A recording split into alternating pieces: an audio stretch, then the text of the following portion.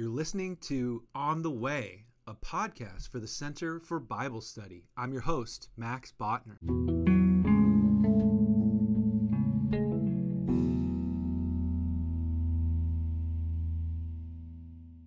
Hey everyone, thanks so much for tuning into the podcast. We've got another fantastic episode for you today. It's just me though. I hope that's okay. I'm going to be talking about the letter to the Ephesians. One quick announcement before we jump into the episode. We're about halfway through the course, the Center for Bible Study course that I'm teaching on Ephesians. And so if this episode is interesting to you and you'd like to learn more about Ephesians, you can go ahead and send me an email and I can see about getting you involved in the course if you'd like to jump in midway, or if you would like to just receive the recordings after we're done. Please do send me an email and I'll look into how we might make that possible for you, because I want to make this material as available as we can widely. Also want to let you know that we have a new YouTube channel up, so I'm plugging that again. Really excited about the content that's being put out there. And again, the idea is just to make really high quality biblical studies designed for the church available broadly. So if you have a chance, check us out. Our YouTube channel is the Center for Bible Study. You can also look up my name, Max Botner. Have a view, see if you like some of our videos, share them widely, and please, if you are so inclined, subscribe. That helps the growth of our channel, and we'd very much appreciate it. And without further ado, let's go ahead and jump into our episode. The topic of today's podcast is why we love Ephesians, one of my absolute favorite books of the New Testament, actually the Bible. Of course, I'm being a bit presumptuous to say we because it's just me today. I am here alone recording in my office, but as the director of the illustrious Center for Bible Study, I speak on behalf of the whole center when I say we absolutely love Ephesians. It's a good day today. I've got my bottle of sparkling water here with me, just as it should be, something I got addicted to during my time in Germany. Typically, all the water there comes with bubbles in it. The non-bubbly kind is stilles Wasser, which is not what you necessarily want to drink. And as my German neighbor told me, every time I drink a glass of stilles Wasser, I feel like I just want sparkling. And I have to agree with her. I think that all water should come with bubbles in it. Germany, you can have various kinds of bubbles. You can have light, you can have medium, you can have the classic, which is the hardcore bubbly. That's how I like my bubbles. If it doesn't make your nose burn a little bit every time you take a sip of water, how do you really know you're being hydrated? At least that's what I've come to see. So anyway, we're here today to talk about Ephesians, not water, even though I could do a podcast on water, probably several.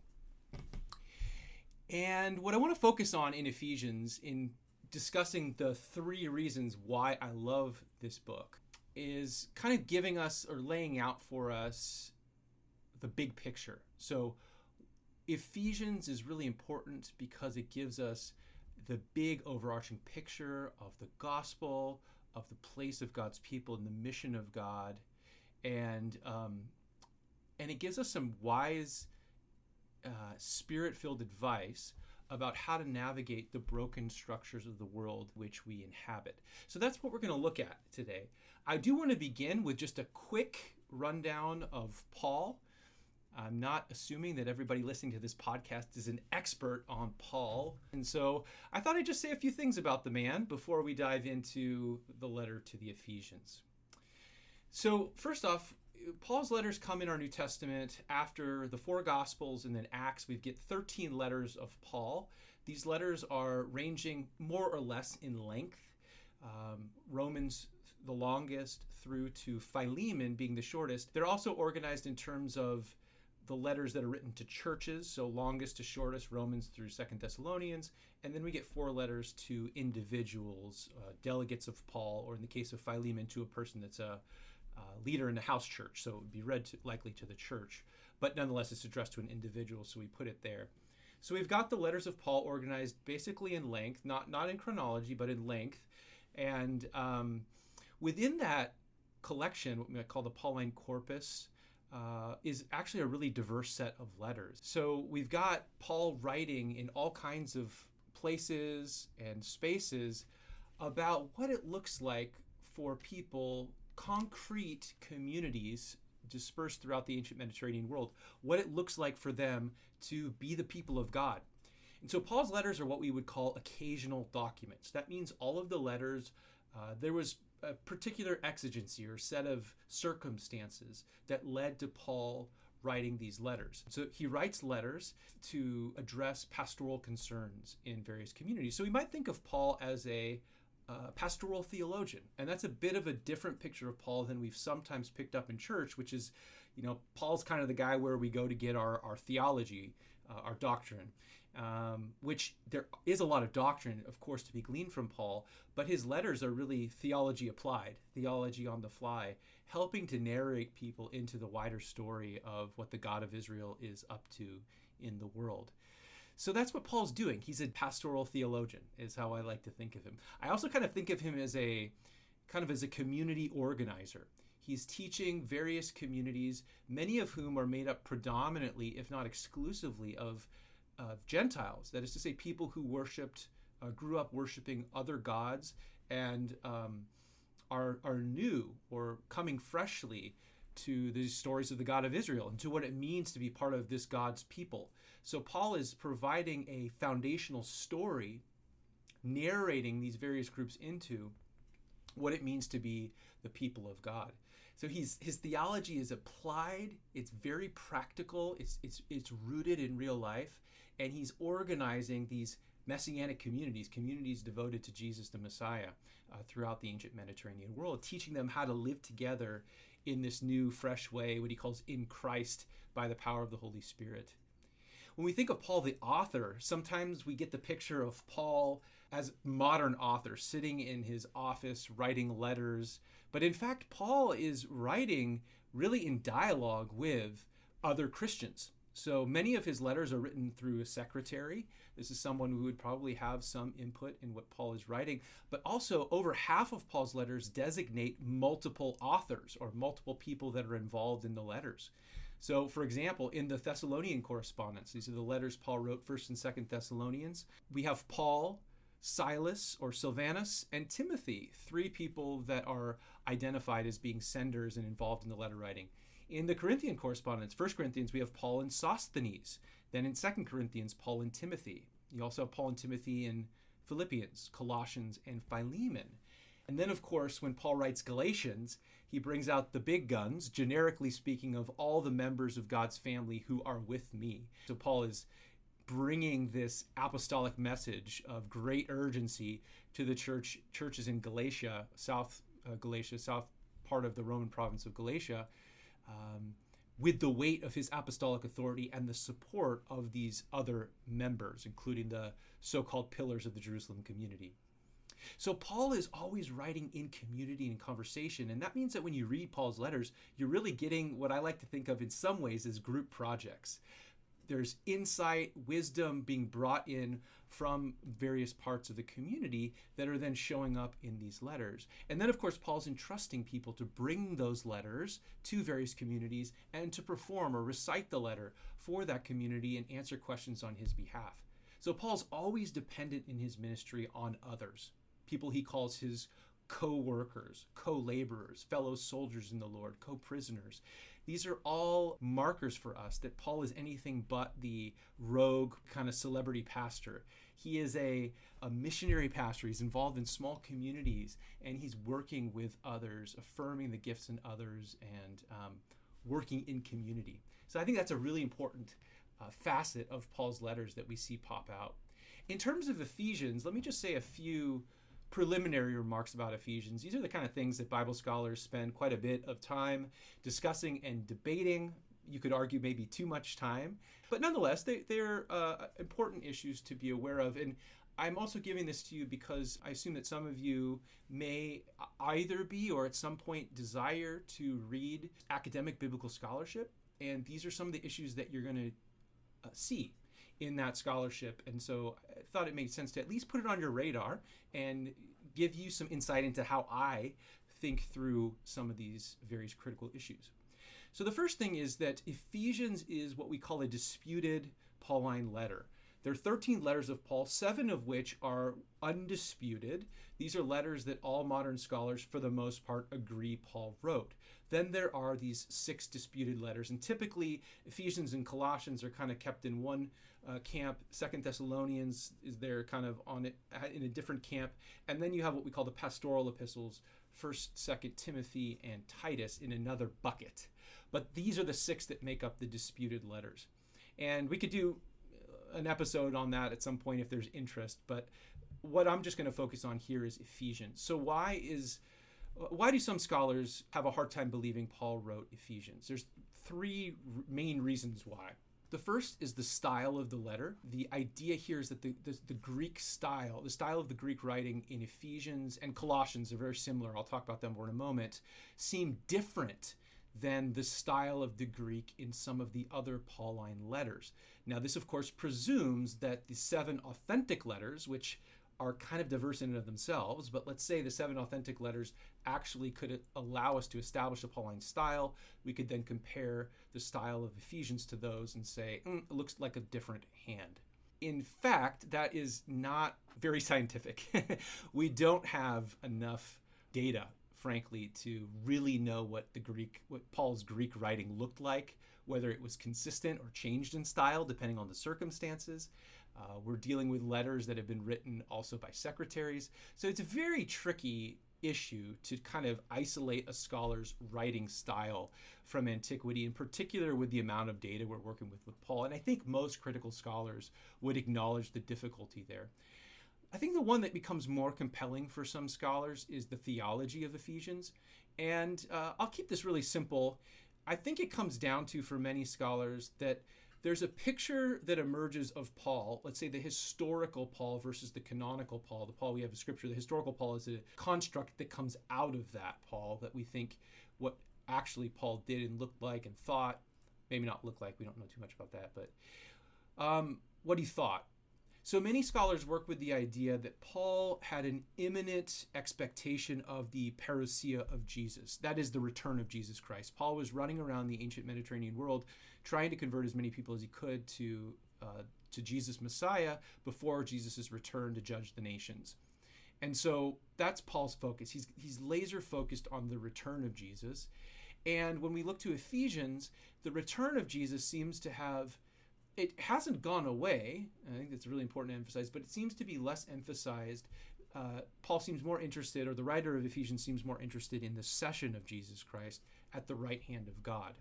So that's one reason, and I'll make some comments on why I think that's problematic. The other one that kind of fits with that is the portrait of the church or the people of God. The ecclesia is just a word for assembly. So when Paul addresses ecclesiae in various parts of the ancient world, he's talking about local communities, right? The ecclesia in Corinth, right? Groups of assemblies.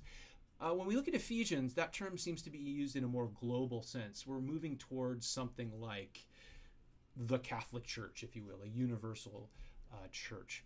So scholars see, that is to say, development from the theology of the undisputed Pauline letters. They see a development from that to the theology they see in Ephesians and in Colossians. I have to say, I don't find this particularly persuasive. I do agree that Paul was expecting the return of Jesus in his lifetime. It's something that he had on his radar, but I also think he left his community with a theology and a way of doing life that allowed that to persist beyond one generation. And I think the church has always been doing that, adjusting and so forth.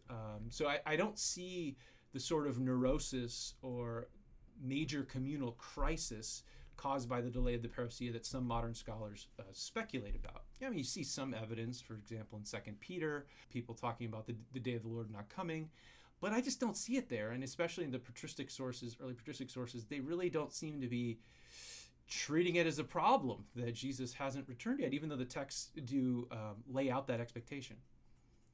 So I don't think that we see kind of that. The other thing, too, I'll say is Ephesians is definitely focused on the return of Jesus still. It's just that the focus is particularly on Jesus at the right hand of God. But that is a focus we see in other Pauline letters as well. So I don't see that as a deviation. It might be one receives more focus in some letters than another, but I don't see the kind of huge cosmic leap that some want to assert between the Undisputeds and Ephesians on this point. So I don't find that particularly compelling. The last point, the connection to Colossians. Of course, Colossians is also a disputed epistle. And so if you don't think Paul wrote Colossians, then you're probably not going to think he wrote Ephesians, because Ephesians is clearly dependent in some way on Colossians. It's not a slavish dependency. There's a lot of overlap in phrases and theology. The only place where you find a lot of direct overlap is at the end of the letter. The final closing greeting is 49 words in the Greek. It's been taken over and copied basically in Ephesians. Other than that, you can do kind of parallels of the two, and you can see all the overlap in thought and terminology. Clearly, these two letters have been written together. But if we believe Paul wrote Colossians, it's not a problem, I don't think, to come up with a scenario or set of plausible scenarios where he could have written Colossians and Ephesians at the same time, or used Colossians again in the writing of Ephesians time. So I don't find that particularly compelling. I do want to touch on one more point, and I'm trying to try not to belabor this too much because I want to get into the parts about why I really love Ephesians. But I want to mention the issue of pseudepigraphy more broadly, because it is something that's gotten out there in the larger popular discourse. People are now more aware, I think, that modern scholars don't believe in many cases that some of the books that are ascribed to New Testament authors, like letters, have been written by them. And so I'll just talk about this in terms of, again, Ephesians. Keep it there for today. So this idea of pseudepigraphy, writing in the name of another author. One popular example of this is Bart Ehrman, who's a scholar I deeply respect. He's not really nice, great guy as far as I can tell, and have seen him in person at conferences. He's a well-respected text critic, and he also writes popularly about the New Testament and other issues surrounding Christian origins. He wrote a book called Forgeries, which was, kind of implying that a lot of the New Testament is based on this deceptive practice of writing in the name of another author. And here's where I just want to kind of caution us a little bit as modern readers of the Bible, that ancients didn't think about authorship the way that we necessarily did. So they absolutely had a category for forgery. And the early church was aware of this as well, of the possibility of this kind of forgery. But there are other models of flexibility in authorship, kinds of pseudepigraphy that wouldn't be deemed problematic or forgery in that way. So I just want to give you two quick examples. And our examples are limited. They come from people like, I'm going to talk about Cicero here, elite Greco-Roman authors who had large letter collections and talk about in their letters, their writings, their practices of writing. That's kind of what we're limited to as historians from such a distance. But Cicero, for example, gives an example of authorship as he authorizing his scribe Atticus to write on his behalf. In other words, he gave Atticus, his scribe, whom he trusted, we assume, permission to write a letter on his behalf, or write letters. This is what Cicero says to Atticus. If there are any people to whom you think that letters ought to be delivered in my name, pray, compose them and see them delivered. So this is a way of Cicero authorizing the use of his name, his authority, if you will, or persona. He's authorizing Atticus to use that as an extension of his authorship. And that actually kind of fits the model that some scholars, at least, if you don't think Ephesians was written during Paul's lifetime, well, it's clearly Pauline in outlook, and if it's some kind of development, it's likely this kind of a development where Paul has authorized the use of his thinking, his name, maybe even some of his writing to put this letter together. So it's a possibility, right? I'm not suggesting that it has to be this way, but I'm just highlighting that there are different ways of thinking about this, right? There's also the example of authorship as if, one writing as if they are the other person. This one might be moving closer to forgery, but there's still examples where it's not deemed problematic or forgery in quite that way. Cicero, for example, has a different secretary write in the name of Atticus, and he dictates the letter, and this is praised by a certain Callias, that Atticus is praised for this. And this is a way of Cicero increasing the profile of Atticus, even though he didn't have Atticus's permission necessarily to do this. So there are other examples of writing, and I just wanted to point that out so that we're aware that this is a more complex, nuanced conversation than simply either Paul wrote it or it's a lie, right? In terms of the destination of Ephesians, I think this is actually more interesting than the authorship, but I'm going to try to fly through this. Our earliest manuscripts actually don't have the destination of the letter in it. That is to say, in the manuscript itself. So it was identified as being to the Ephesians. Pros Ephesus is attached to the top based on that. But in the actual text of the manuscript, the ones that we have, en Epheso, which is in Ephesus, right? That's actually missing in the earliest manuscript that we have, P46, which dates back to about 200 AD. En Epheso isn't there. And in fact, Origen, early church father, never missing an opportunity, as a good church father or rabbi would do, right? Anytime you have a corrupt text, textual variant, there's always possible for spiritual illumination. And so Origen reads the text without in Ephesus as just as the being ones, the ones who are. And Origen riffs on Christians being the ones who really are, who really exist in Christ. So, he takes full advantage of the text as it is in his reading of it. Other important early manuscripts also lack an Epheso, although in Sinaiticus you can go online and check this. It's available free online. You can see the place in the margin where the scribe later came in and wrote en Epheso because it was missing from the exemplar, the text that the scribe of Sinaiticus copied. So was Ephesians really originally written to the church or churches in Ephesus? I think that's an open question, and it's an interesting one to ponder. I don't know that it ultimately determines anything for us, other than I would be cautious to make any particular situation in Ephesus the background through which I read the letter. It's a very general letter. Paul does not greet anyone in the letter, which is interesting because he spent 2 years in Ephesus. So if it is to Ephesus, I think we've got to date it earlier in his ministry, not later, as some scholars have, or many have Paul writing from Rome between the years of 60 to 62. So there's some other suggestions. Maybe it was what's called an encyclical letter. That is to say, it was written to kind of be passed around to various cities. This was proposed, I think, for the first time in like the 17th century by an archbishop. And it has some merit to it. It reads kind of like a letter that could generically go from city to city. But again, it would be kind of deviating from Paul's typical way of doing things, which would be to include the city name there, whatever that city was. So perhaps an encyclical letter. Another really intriguing suggestion that we have from the church father Tertullian, he reports that Marcion, who was a 2nd century heretic, he actually was one of the first that we know of to bring together a large collection of Paul's letters. Marcion identified this as a letter to the Laodiceans. And perhaps he was reading into this, but it's an interesting tradition given what we have in Colossians. Let me just read this to you. This is Paul writing at the end of Colossians to the churches in Colossae. He says, "Give my greetings to the brothers and sisters in Laodicea, a neighboring city to Colossae. And when this letter has been read among you," that is Colossians, "have it also read in the churches of the Laodiceans. And see that you read also the letter from Laodicea." Interesting. So is it just possible that Ephesians is actually that letter to the Laodiceans? That's another possibility.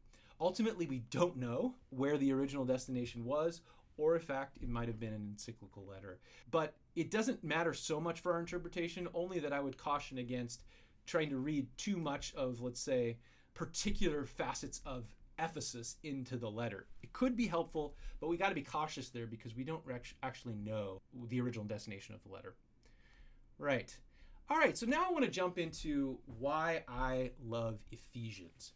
There are 3 major reasons. The first one has to do with Ephesians lays out for us the cosmic scope of the gospel. So reason number 1 is Ephesians lays out for us the cosmic scope of the gospel. The opening of Ephesians begins with a beautiful blessing. Paul greets the holy ones in Ephesus or wherever, and he opens with this incredible blessing.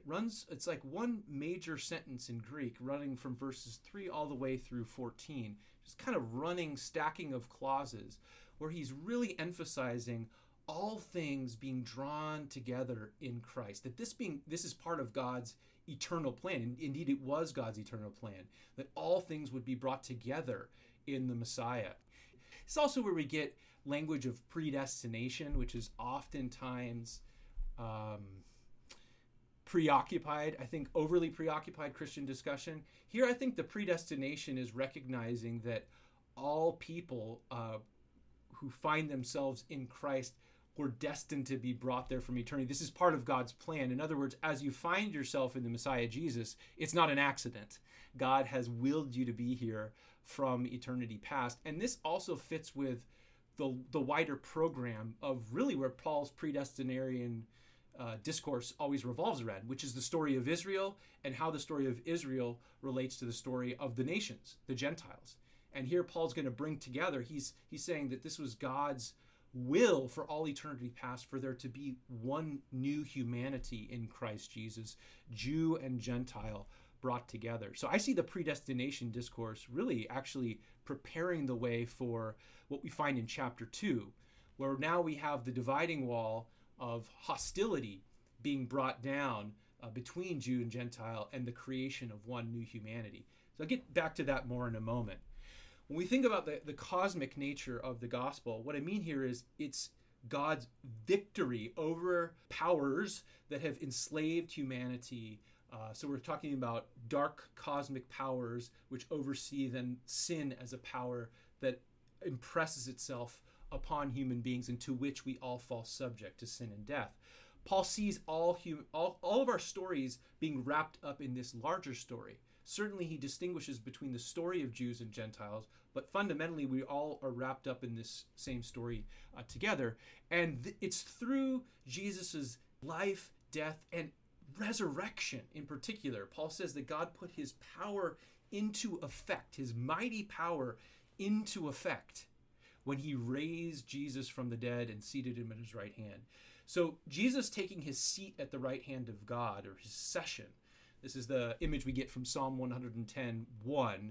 The Lord said to my Lord, sit at my right hand until I make your enemies your footstool. And Paul reads these enemies as cosmic enemies, death being the greatest one, as he says in 1 Corinthians 15.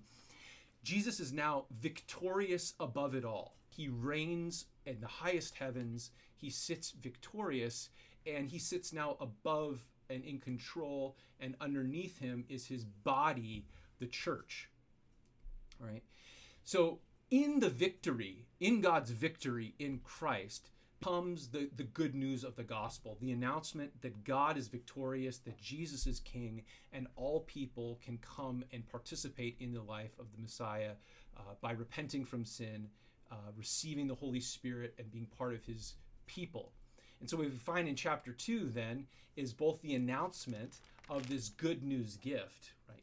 Grace, that Jesus is the ultimate gift for humanity, and that we're drawn into one new people by this gift. So you get the gift language of us all being together, raised with him and seated with him, made alive with him, raised with him, seated with him. Participatory language. And then a description of what that leads to. So the gift that God gives in Jesus Christ has an end in transforming us.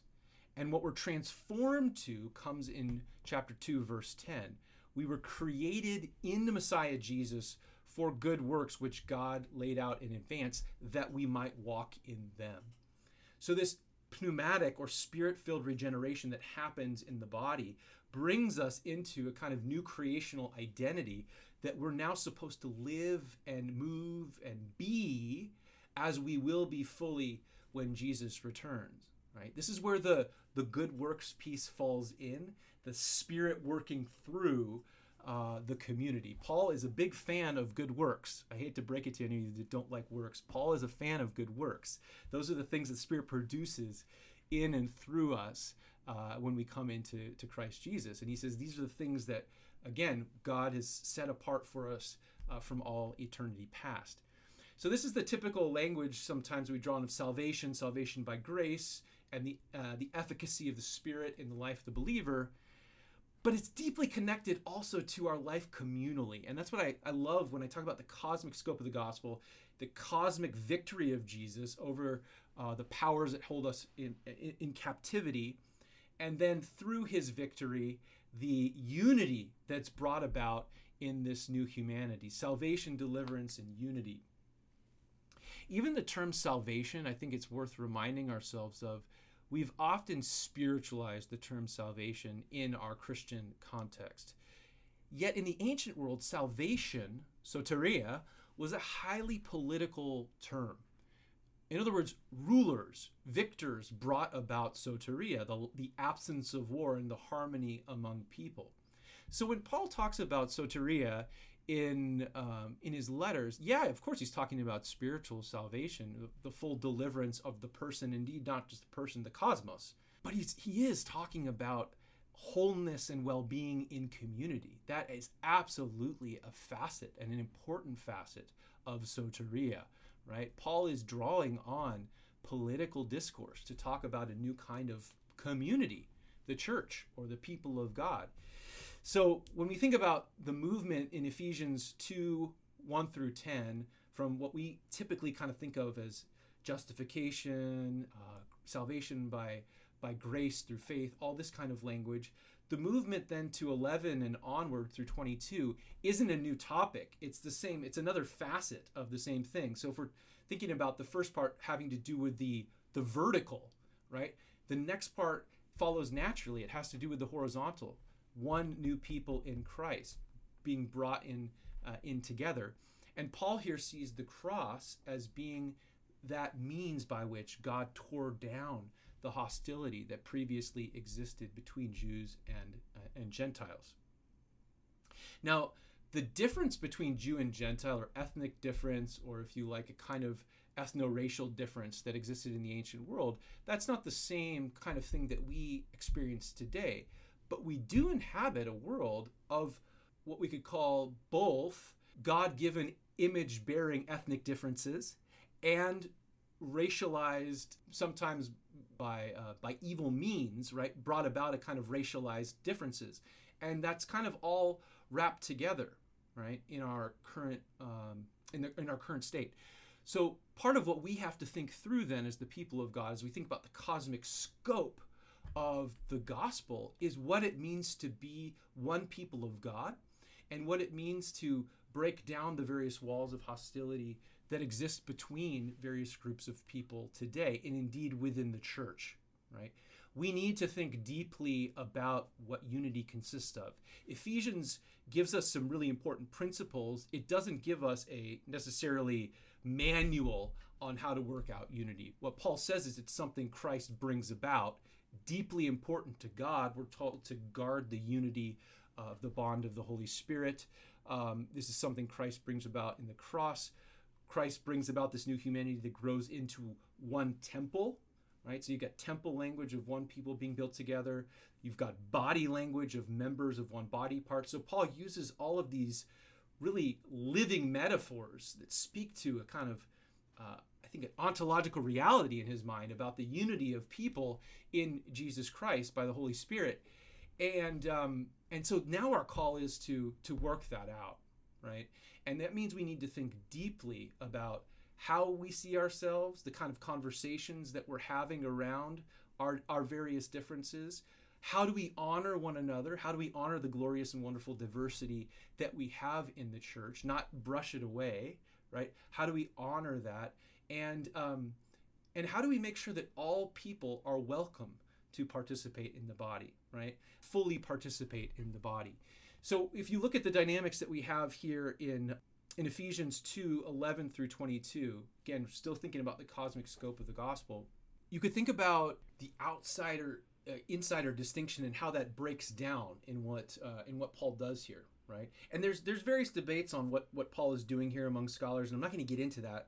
What I see is I see an invitation from outside to come inside, and then for the inside to be kind of reshaped and reformed. So a picture of a kind of Israel that is ever expansive and inviting. And as new comes in, it's enriched and changed in beautiful new ways.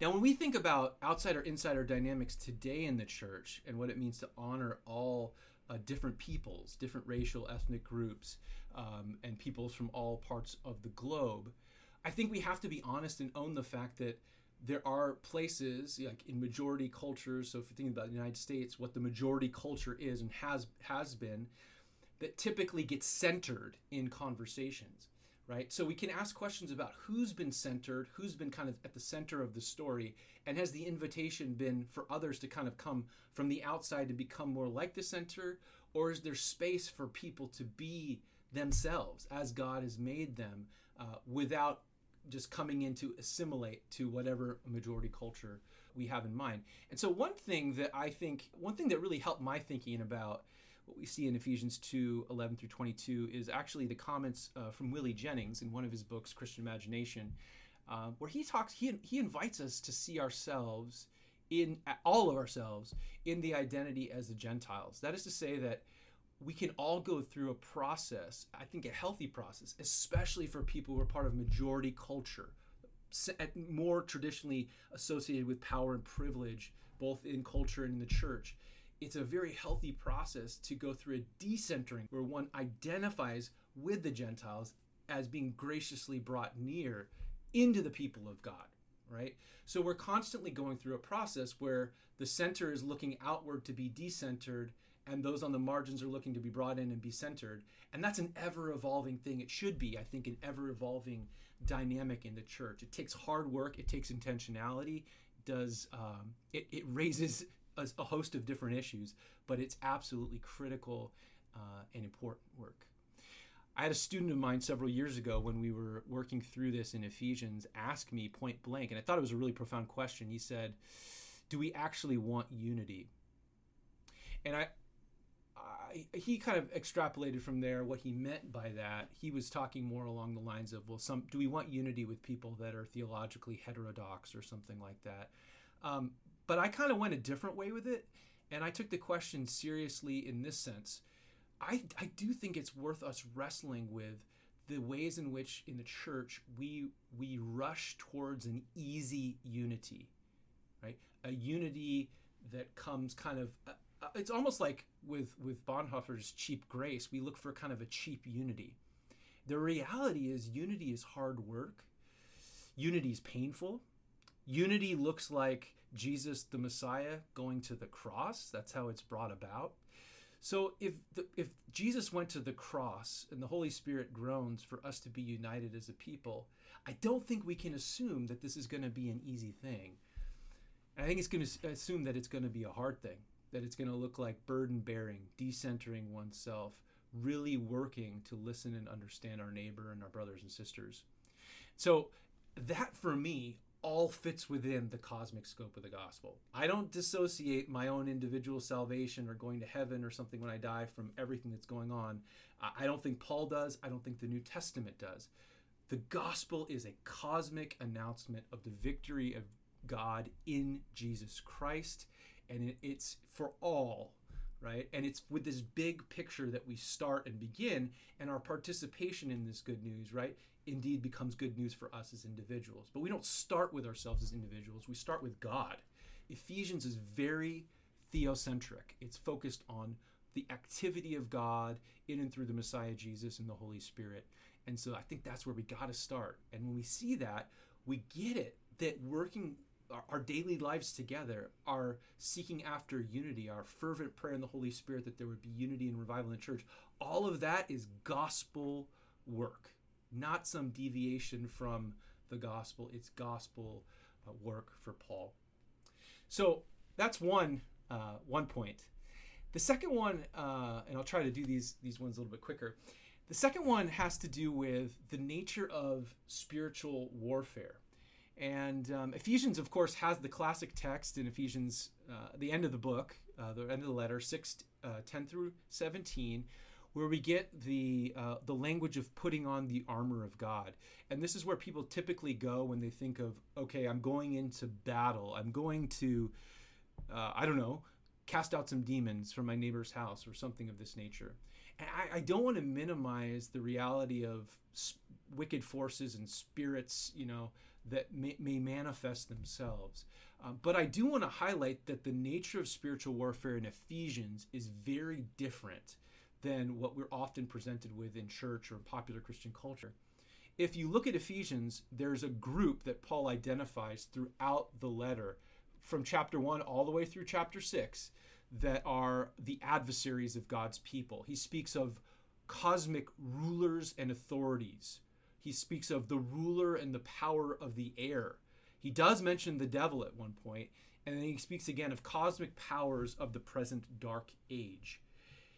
What you notice in Ephesians is Paul is speaking of, I think, spiritual beings, but he doesn't really ontologize them in the sense of drawing their personhood out. These are dark forces, dark spiritual forces that are trying to separate and divide human beings and oppress God's good creation.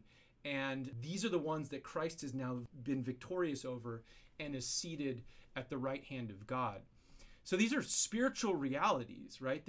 But the idea is, rather than me going into a closet or into a house and casting out a demon, again, not saying that exorcism isn't sometimes a necessary thing, but rather than that being the focus of everything, what Paul's focused on in Ephesians is how the church collective stands against and fights against these dark cosmic forces.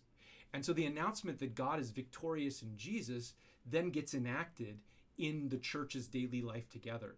If you look at 3:9, Paul actually says that the church, the people of God, that it's through the church, the wisdom of God in its rich variety is made known to these rulers and authorities in the heavenly places.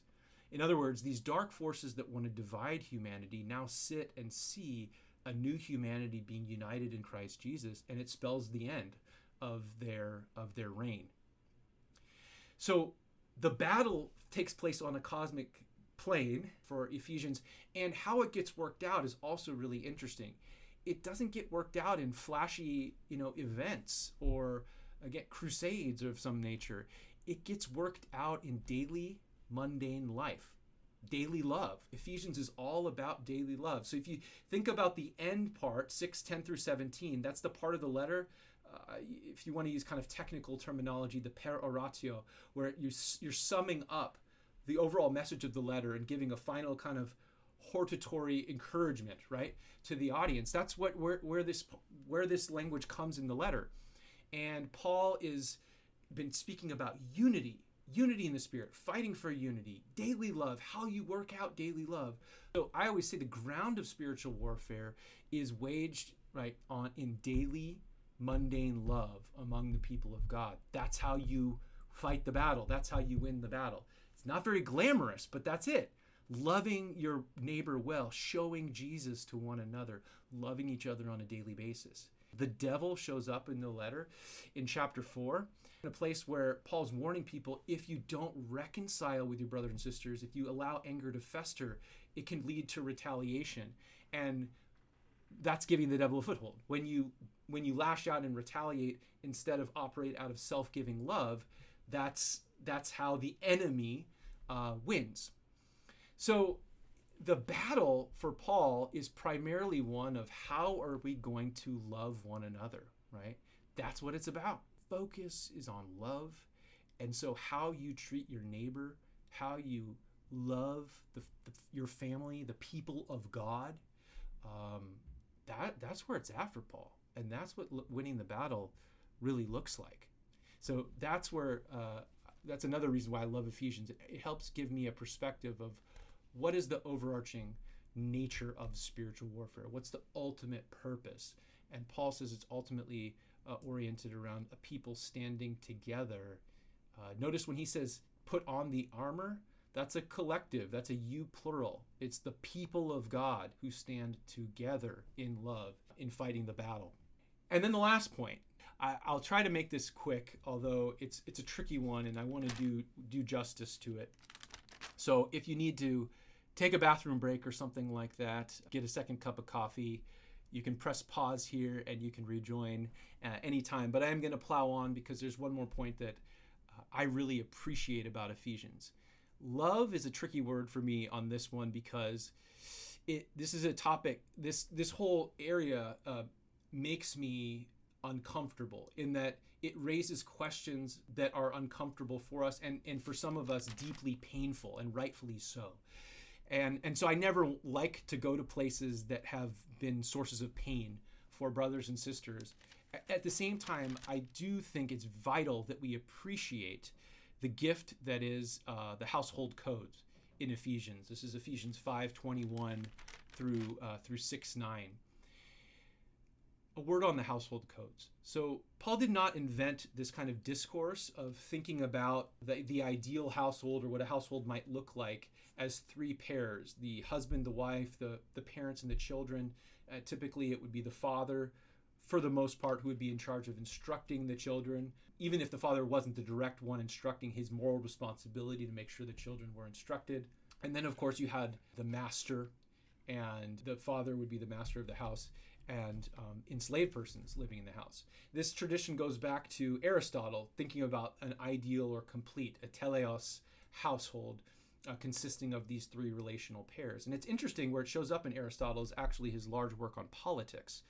And I think there's something to that. Household discourses in antiquity tend to be political discourses. That is, the household is seen as a way of relating to the larger society. Either you have a society that's seen as being made up of these households, not the nuclear family as we think of it in the West, but kind of a larger household, or that the household, the familia, was actually like a microcosm of the polis, of the city. You have both of these ideas, and they kind of overlap in thought anyway. So one of the questions might be, why did Paul feel the need to kind of go into this language, right? To talk about husbands and wives, parents and children, masters and slaves. And our challenge today, of course, is we live in a very different world than Paul. We live in a world where we still have two of the three relational pairs. We have the husband, the wife, the parents, the children, and thankfully not any longer master and slave, although this text was used as justification to enslave Black Americans of African descent, right? So we have to be very aware, and I don't think there's any way to treat this text responsibly without recognizing its interpretive history and how it's been misused to abuse other people, right? We can't get around that, and we shouldn't. We have to address that head on. There's a lot of pain in this text. We also can't get around the fact that this text talks about wives being subordinated to their husbands, and that's led to a lot of justification for spousal abuse. There's no way around that, and we have to deal with that head on. Is that what Paul is advocating for?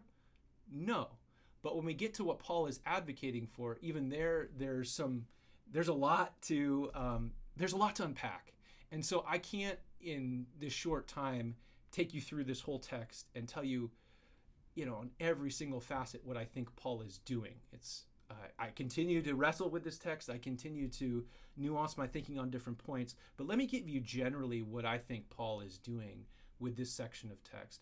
I think Paul is taking the world as it is, right? I don't think he's making a comment here on whether or not the patriarchal system, right, of hierarchy as it's constructed, the Greco-Roman patriarchy, is a God-given thing. I think it's an aspect of Paul's world. It's not an aspect he can instantly change with the snap of a finger. And I think he in this text is, through the inspiration of the Spirit, speaking into a very broken system and showing people who operate in various stations within this broken system how to love one another well in Jesus. Right? So I think the primary mandate of the household codes is how, in a practical way, in a very broken world, how do people, amidst great power disequilibrium, how do people love one another well in Jesus? And a pattern that we see here is that Paul consistently commands the person with the authority to take on the role of Christ's self-giving nature, right? So the comparison between, I know we make a big deal about the husband being the head here. I see this being more about the organic connection of body and head, and Paul wanting to talk about the way that marriage is, the marital union is a figure of the union between Christ and his people, the church. And so on the one hand, you could say, like, the husband, Paul's saying the husband has to be the authority figure. I don't go there. I don't think that's necessarily what he's doing. I think he's using this body imagery and then calling the head to live out of the privileges that the head has, to make sure those privileges are used for the well-being of the body, the wife. And so both are called, I think, in their various stations to perform the love of Christ to one another, recognizing that there are differences. In the same way, when Paul addresses masters and enslaved persons, he reminds the masters that you are to do the same. In other words, he gives instructions to enslaved persons about serving well and serving as unto the Lord. That's what you find in all of these languages. The motivation for love and for service isn't the other person, it's the Lord, Jesus. And he reminds the masters, you're to do the same. And by the way, you have the same. You both have the same master, Kurios, in heaven, the same Lord. So there's not an undoing here of a corrupt system, right? I'm going to say a couple more things here, so bear with me. I've often hear people trying to make the argument in church, and I understand why, because it's I think it makes us feel better. I hear people making the argument often that, well, Greco-Roman slavery actually wasn't a bad thing. It was actually a really good thing. And that sort of distances Paul's discussion here from the slavery that we see in the United States, even though we know that these same texts were used in the United States and elsewhere to unjustly enslave and dehumanize people. The problem with that is it's not entirely accurate. There's no doubt that Greco-Roman slavery was different. There are different kinds of slavery. But to say that Greco-Roman slavery was a picnic for everybody is a gross mischaracterization, right? If it was such a great thing to be a slave, why did they have slave laws for runaway slaves? Why would runaway slaves face potential execution if they were caught? Masters could beat, could rape, could abuse their slaves with no legal repercussion. So we're not talking about your classic employee-employer relationship. And so we have to wrestle with the fact that the New Testament does not actually do away with the institution of slavery, right? It gives the people of God instructions for how to live wisely in a broken and corrupt system. And so if we follow the mandate or the trajectory of the household codes, what I would say is it leads us in a liberative trajectory. So to read these texts well would mean to follow, I think, the trajectory of where Paul is going, which ultimately leads to liberation, right? To give people instruction in a broken, corrupt system is not to baptize that system. Now, again, I realize that I'm putting myself, to comment on this passage, obviously people are going to disagree with some of the things I say, and you have Christians on the one hand who think that this system actually is God's ideal for the husband and the wife part, right? We know not the slave part. On the other hand, plenty of critical scholars will say, no, Paul is just assuming kind of the status quo of the day. So it's kind of risky to enter in. I think it was risky in a sense for Paul even to enter into this language because it leads to all kinds of potential misunderstanding and potential misuse. And it really raises, I think, for us the stakes of interpretation of Scripture. When we really dive into this part of Ephesians, we really have to ask ourselves, what are we doing when we're interpreting the Bible? What is the Bible for, and how are we reading, and with whom are we reading, right? If we read Ephesians 6:1 through 9, and no one has a problem with just jumping straight away to the analogy of the boss, the employer, and the employee, we're probably not reading in a diverse enough community, right? So the big idea here is, and I'd encourage you to read through this text and wrestle with it, and please do email me your questions. I'd love it. I can recommend additional secondary literature, and I'd love to do more on this, and maybe I will at some time. But the big idea here, I think, with Ephesians is Paul is giving wisdom, right? Or we could say that the Spirit through Paul is teaching Christians how to live Christianly in a very broken system. And why I actually really appreciate that is, even though we are in the 21st century and we've made many advances in certain ways, we don't thankfully any longer have enslaved persons in the United States, although there are enslaved persons in other parts of the world, and we might talk about various ways in which our system is set up to still disenfranchise certain groups of people. But that aside, we have certainly made some advances, but we are in no way a utopian ideal society. So in the same way that the first century world was broken, our world is broken too, right? There are aspects of that brokenness that we need to live through and work through. And as we're working through change, one of these the things this text can remind us of is the need to love one another well, and the need for, in particular, people in positions of power in hierarchical settings to divest themselves of that power, to seek out the good of the other. So that's something that, to me, I really appreciate about this text. Again, love may be too strong because it's a deeply uncomfortable, as you said, even painful conversation to work through the household codes. But I do think that there's a lot of wisdom to be had here. And I think, again, Paul's instruction to us is about loving one another well, self-giving love in a very broken system. Lots more we could say here about that, but I think I'll have to leave it here for now. So those are some of the reasons why I really love and appreciate Ephesians. Of course, I'm going to be teaching a class on Ephesians coming up, so I've got Ephesians on the brain, and it'll give me more time to unpack some of the things that I've tried desperately to do here in under an hour. We're coming up on the hour mark. So just as a reminder, the three things that I think Ephesians really helps us focus in on. One is the cosmic scope of the gospel. Cosmic scope of the gospel, that all things are being renewed in Christ Jesus, that it's theocentric, it begins with God's activity, God's redemptive work, and we are invited to participate in God's redemptive work. And that involves both our reconciliation to God and our reconciliation to one another. The second is, again, the nature of the battle of spiritual warfare. The primary way that the church wages its battle is through self-giving love, bearing one another's burdens, living out the gospel in community with one another. That's how we do what we've been called to do. That's central to the mission of what it means to be God's people. And that's the signpost in the announcement that the age of the dark age of the powers and principalities is coming to an end. And then thirdly, Ephesians gives us wisdom for navigating the real world. Right? Talked a little bit about the nature of the ancient household, and yes, it was a broken, corrupt system, and yes, on one level, it would have been really nice for Paul just to spell it out and get rid of some of the dynamics that are at play. But we can also be grateful for the fact that Paul shows us here, by analogy, we too can live out our lives in love in very broken and corrupt spaces.